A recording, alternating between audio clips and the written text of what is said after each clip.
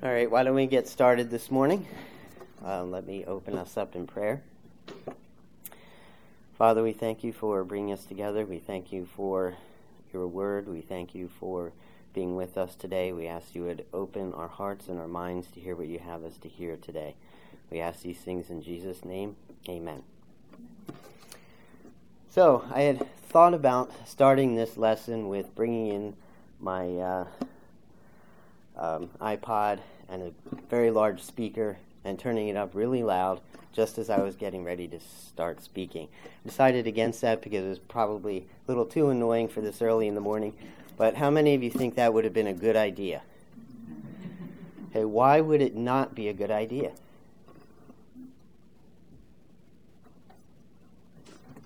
It's a distraction. It pulls us away from what we're actually here for, which is to hear this lesson. So that's what this lesson is ultimately about.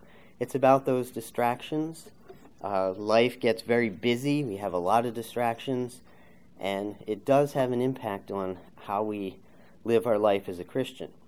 Now, this subject is very rich. I could be here all morning on any one of these points, but we're trying to give an overview to get you thinking and to move towards the direction of applying some of these disciplines. Remember that in the context of this series, disciplines are just personal habits developed over time. We start small and be consistent with them, and after a while, you will begin to reap the benefits. So let's first define what the problem is. So first of all, we have a society around us that is constantly giving us messages. The first one is work. Work a little bit, then work some more, then work again. Be productive. Do more with less. I remember at one job, my supervisor told me, as an IT project manager, you are on call 24/7. Whenever somebody needs something, you need to be there. We're told that we're not being good parents unless we give our children every single opportunity they could possibly want, when really the only thing that matters is training them up in the ways of God. Now, before the invention of the light bulb, people had natural rhythms, night, day, seasons, winter, summer. And in one study, the average night's sleep for most of history was about 11 hours. That sounds impossible today, but that was what the natural rhythms were. Now, the pace that we have seems to be accelerating. It was the invention of the light bulb that gave us the ability to extend our day, but things continually accelerate. So even maybe 40 years ago, things were still, you could still see these patterns emerging. Now, I grew up in a home where there was constant sound all the time. My father would come in, turn on the radio. Didn't matter what we were doing. Take a shower, the bathroom radio goes on. Get in the car, the radio's on. All the time. It was mostly, he said he liked to be able to listen to the news, catch something breaking. It was job-related, all these things, but it was still constant bombardment of sound. Now, things are definitely accelerating. In one study, 2007 was a key turning point in this process. That was the year that the iPhone was released and Twitter and Facebook became operative. So these things in technology are actually engineered for maximum attention. They pull you in. That's their whole reason. That's how they're manufactured, so that you get maximum clicks. And what happens is these actually become addicting. Now, if you're not sure whether it's addicting or not, try turning your phone off, your laptop, putting everything away for 24 hours and see what happens. It's very difficult to do for some of us. even more than that, there are studies that show that this is actually changing our behavior. Attention spans are getting smaller, from 12 seconds down to about 8. It's also rewiring our brains. We actually approach things differently. We have shallower thoughts. We think in sound bites. We want things fast. That's changing our behavior and the way that our brains actually work. In another study, they've actually put a term to this. This sense of time urgency produces a constant state of anxiousness, and some have even called this hurry sickness. So what are some of the signs? Irritability, restlessness, nonstop activity. You just can't turn yourself down. Emotionally numb. You begin to cushion yourself against all of these constant bombardments. Escapism. That's overeating, binge watching Netflix, things like that are escapism. Isolation. You begin to feel isolated. Even though you're more connected, you feel more isolated. You begin to neglect things like good eating, sleeping a good amount of time. Your exercise patterns slow down. All these things are signs of what they call this hurry sickness. So, how many times have you either said or heard, "If I only had more time"? Does that sound familiar to anyone? Yeah. So think about it for a minute. What would happen if you actually did have more time? There were now 48 hours in a day instead of 24. What do you think would happen? You would fill it up with the same things. You would just fill it up. You can't get to that stack of books, so you read them, and you put the next pile of books on there. Whatever it is that you can't get to because of time, you still wouldn't have enough time because you just fill it with more things.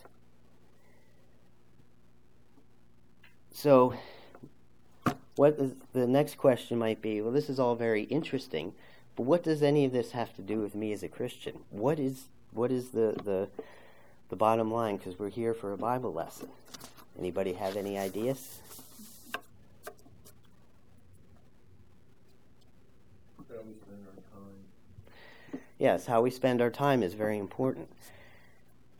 Even deeper, busyness affects your ability to connect with God. You not only feel disconnected from people, you feel disconnected from God. Now, you can't hear His voice. You can't remember Bible verses. They don't come to mind as easily. You can't sense the presence of God. I hear that a lot. I just don't feel like I'm connected with God at all. We each have a conscience. You can't hear your conscience because you're always filled with this chatter. Hurry and distraction are adverse, opposites to a good biblical life in the Spirit. Now think about how often the Bible speaks in terms of long. Think of a tree, long, steady growth. Sometimes quicker, sometimes slower. Things take time. There are no shortcuts.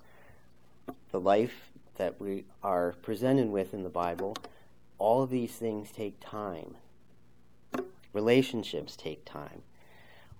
That's the model that we're most often presented with.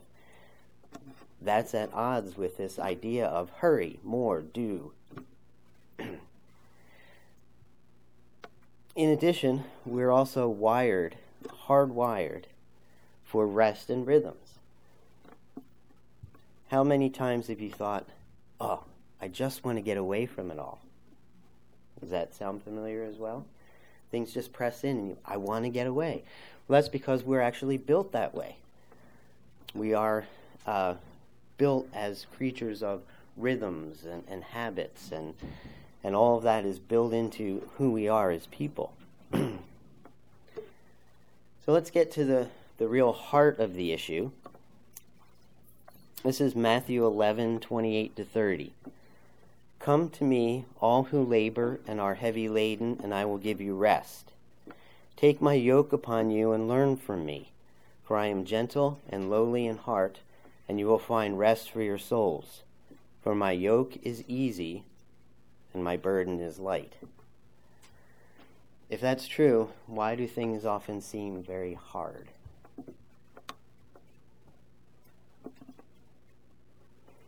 Does life seem hard? Why is that if the yoke of Jesus is easy and the burden is actually light? Why does it feel hard? Jeff? We're attracted to the world system. Yes, we're attracted to other things, the world's systems. Elizabeth? I think we don't know, including me, how to be still before the Lord. He said that a lot, and we don't even know what that exactly means. Right, we don't know how to be still. We don't know what it means. So we're getting closer to the issue here.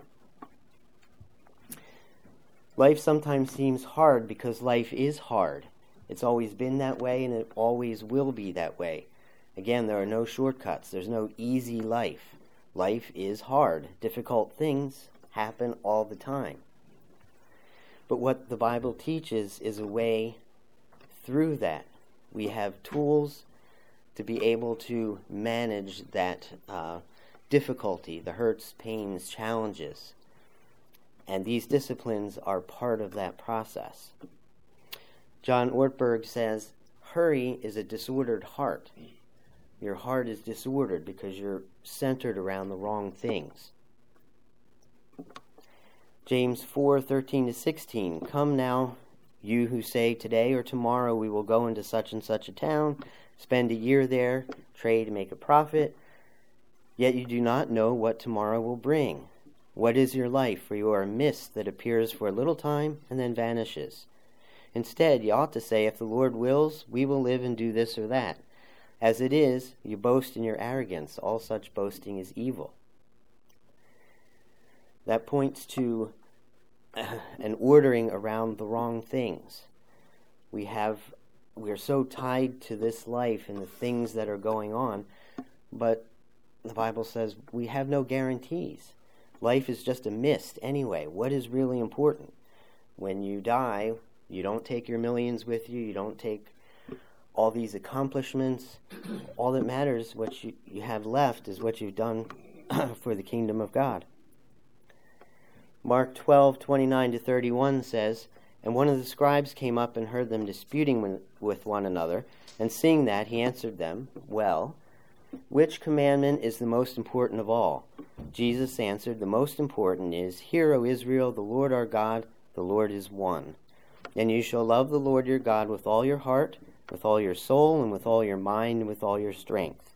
The second is this, you shall love your neighbor as yourself. There is no other commandment greater than these.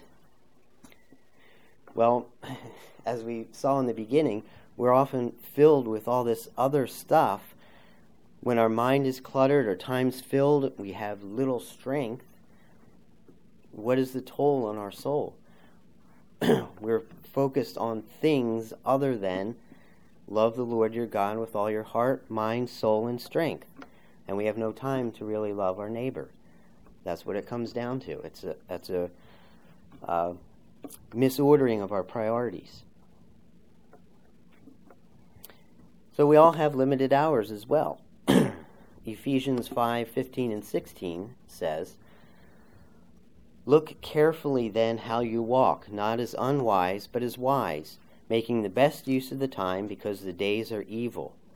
Therefore do not be foolish, but understand what the will of the Lord is. So it's an entire walk. It's a way of life.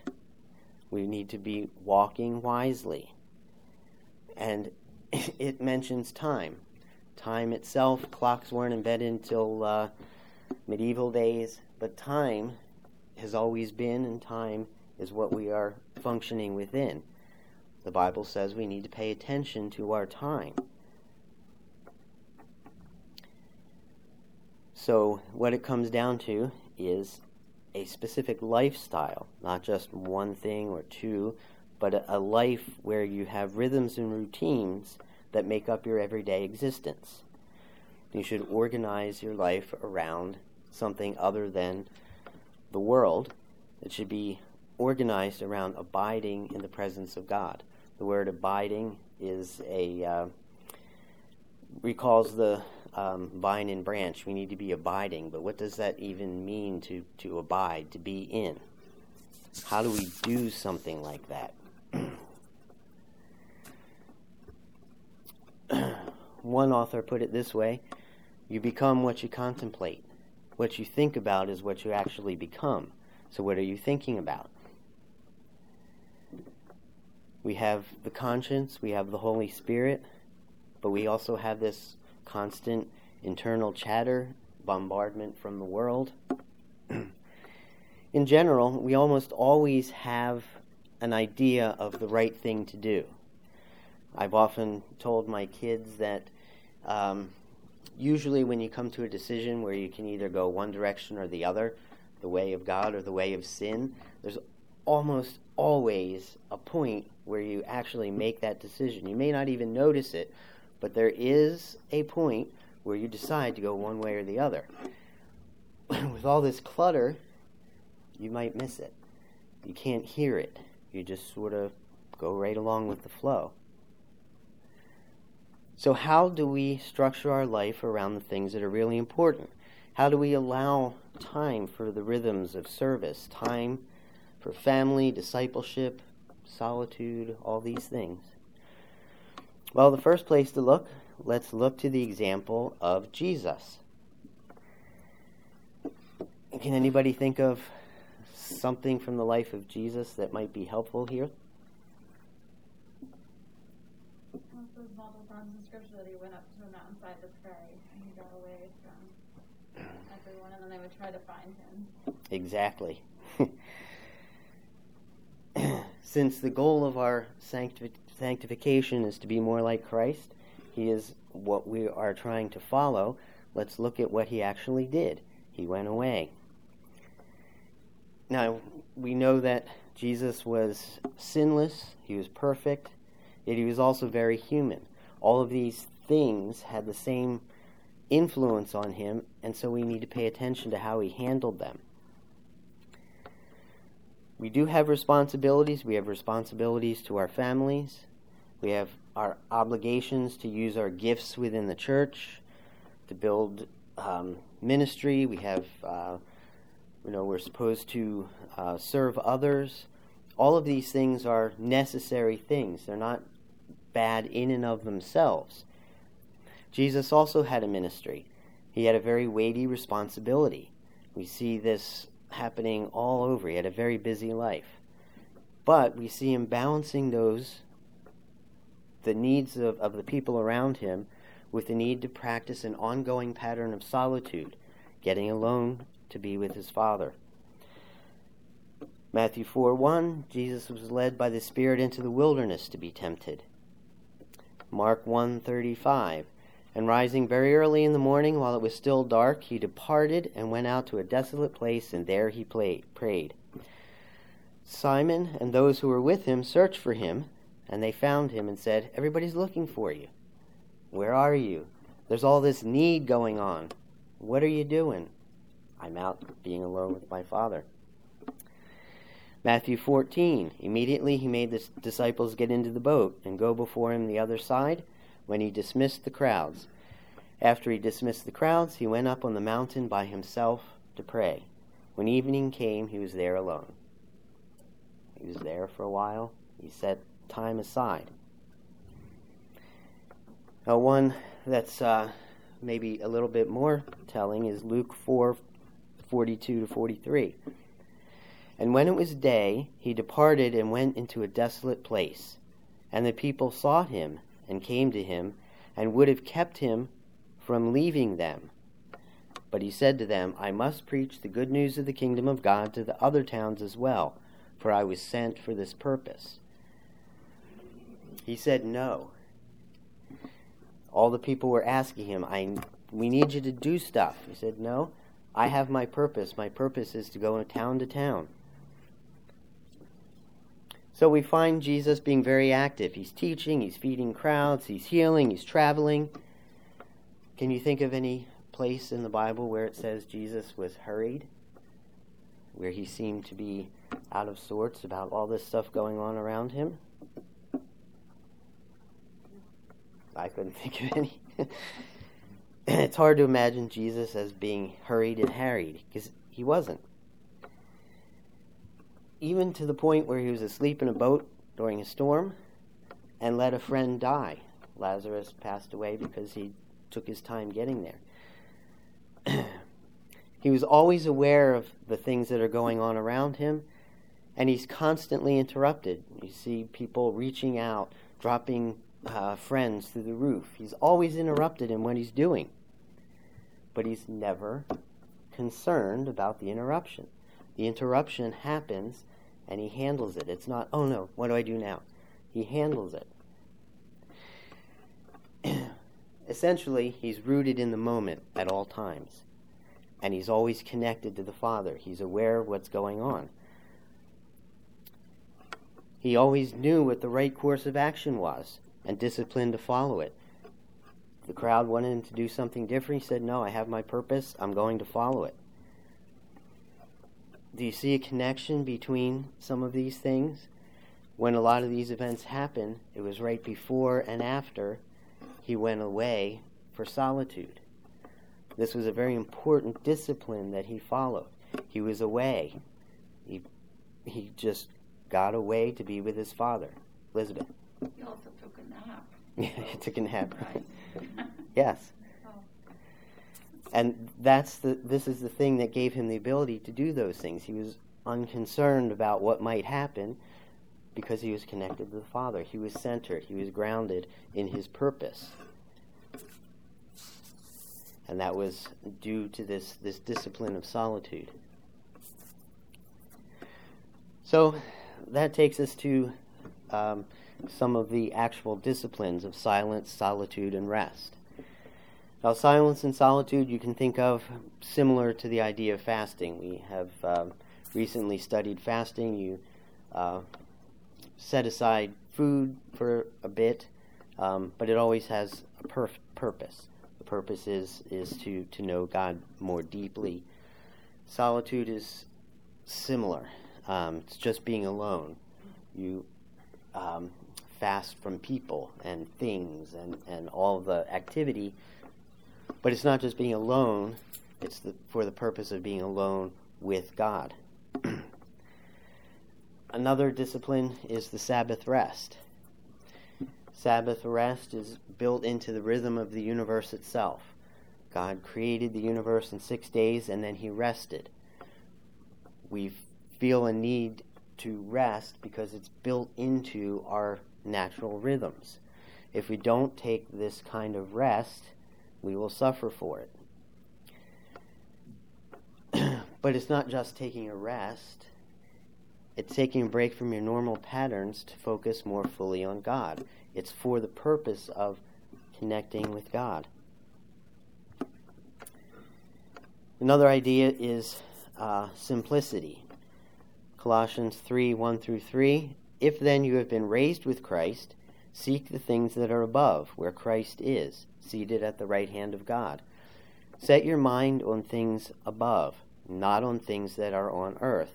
For you have died, and your life is hidden with Christ in God. Simplicity allows you to focus on the things that really matter.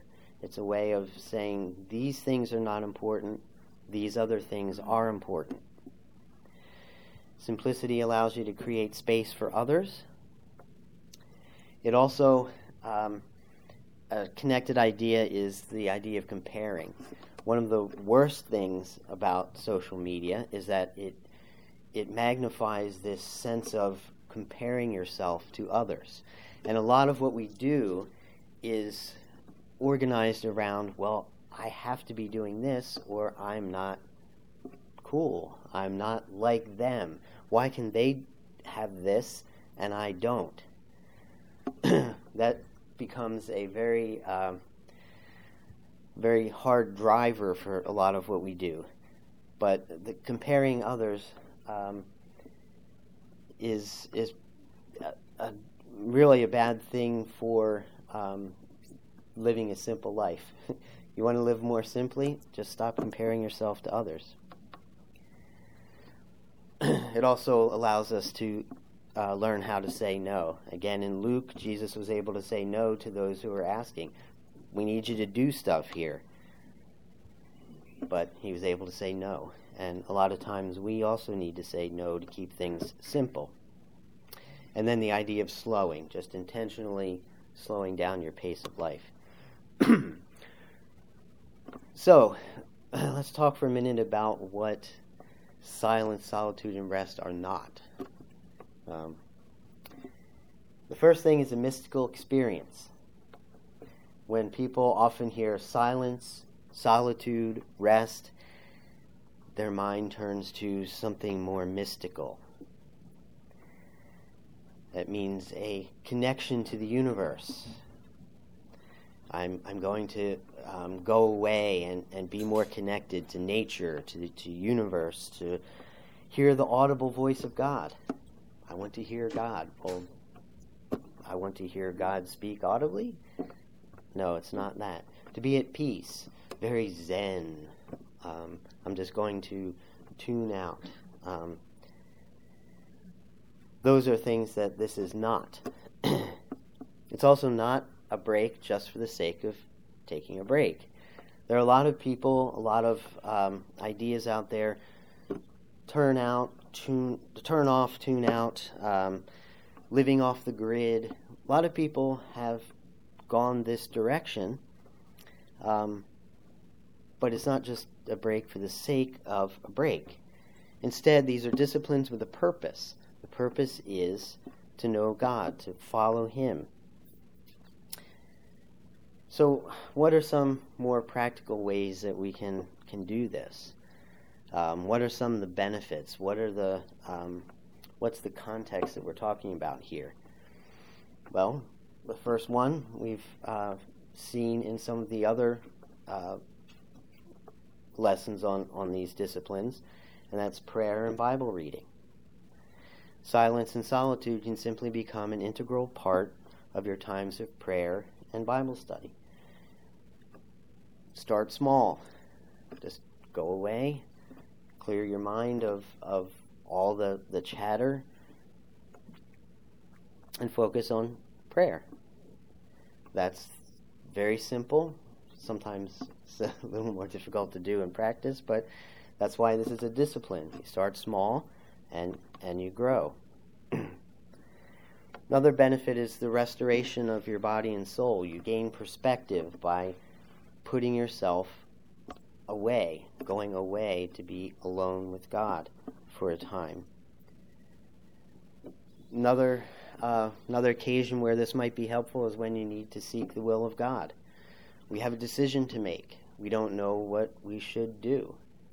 Well, you can use this time to seek the will of God by going away, to be apart. A lot of times we can be fooled by by that internal chatter.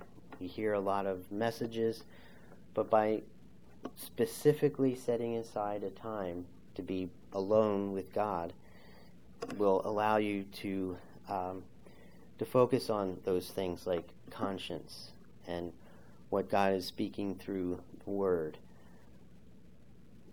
and through prayer. Another time might be when you have a personal crisis. There were some examples in some of these books that we've seen where a lot of famous Christian people in history, example after example, where they came to a personal crisis. They had something going on that maybe shook their faith, or they were a missionary who was running into heavy persecution. All kinds of things where they came to a point where they said, I need to do something and I don't know what to do. So what did they do? They went away alone with God. They put everything else aside to focus on this personal crisis. And that was the thing that helped them to be able to focus and move forward. Another way it's a benefit is that it helps to refresh ourselves to better serve the body. So, for example, leaders set the tone. If you're our pastoral team, if we're always constantly doing something, and we have a wrong perspective that's ordered around do, instead of the disciplines and taking things, actually centering on the things that God is interested in, then we have that impact on everyone else. Everyone else thinks the church has to be doing something. How about in your home? If dad is always busy and mom is always frustrated, do you think your kids pick up on that? Absolutely. You set the tone. And by following some of these practices, you can help reset the tone in your home. Same thing goes for relationships. Sometimes we have an imbalance. We want more out of relationships. We want everything to be perfect right from the start, and I'm so connected. Well, you actually need to make room. These things take time, and if you are able to set aside time to be alone with God, you can reset yourself to be able to reset the tone that you have with the body, with your fellow believers. Ultimately, the goal is to center your life around this idea of abiding that we talked about. It's simply a disciplined life ordered around being rooted in the moment and connected to God as Jesus was. It's a very simple concept, but very difficult to execute. Some of these steps will help us get to that kind of life where we are not always being bombarded and harassed by everything that's going on, but by following some of these principles, we can begin to abide and be connected. Other ideas that some have posed that might be helpful are things like brief retreats. You just need a chance to get away, make time to go away for a weekend. As a couple, just by yourself. Incorporate some of these into your daily disciplines. Things like your prayer and Bible reading. Separate yourself. Specifically set aside a time to be by yourself. Doesn't always have to be something, big. I'm, going out to the garden. I'm going to go away for a week, and just start small, but regularly find time for yourselves to go away and be by yourself alone with God. Do you have any questions or comments at this point? You think this sounds easy to do? Is it something you can incorporate in your daily lives? I think it's necessary.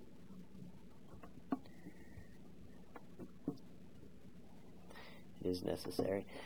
Has anybody encountered this kind of thing before, where you have felt all of those things that I listed in the beginning, and you have actually been able to set aside some time, and you found it helpful to be by yourself, alone with God?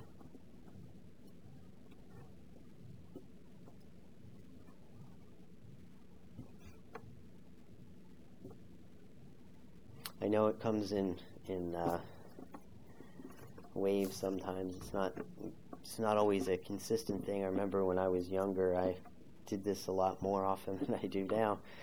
But even something like some of you might remember Harvey Cedars. There's a Bible conference. I would go every day. There's a nice patch of tall reeds, a marshy area in the back behind one of the buildings. I would just go back there, read and sing. And nobody wants to hear me sing in person. So this was good to sing to the frogs and whatever else was in those weeds. But then we had 4 kids, and everything just starts happening, and some of that was not as easy to do. A lot of what I discussed, we drew on some of these books. Spiritual Disciplines for the Christian Life by Don Whitney, Habits of Grace by David Mathis. This is the book that is the foundation of this series. And then a book by John Mark Comer, The Ruthless Elimination of Hurry. Our staff has studied this, and we often try to incorporate some of those concepts in some of our pastoral meetings. We always read a list of things before we start every meeting as a reminder of the things that are important, and one of those is sometimes hurry is not helpful, because the tendency is to always just want to do things, when sometimes we have to take a step back and say, well, what is God doing in this? Let's take it a little bit more slowly. And I know that some people have found this book helpful. It's not just another self-help book, which is what I kind of started with.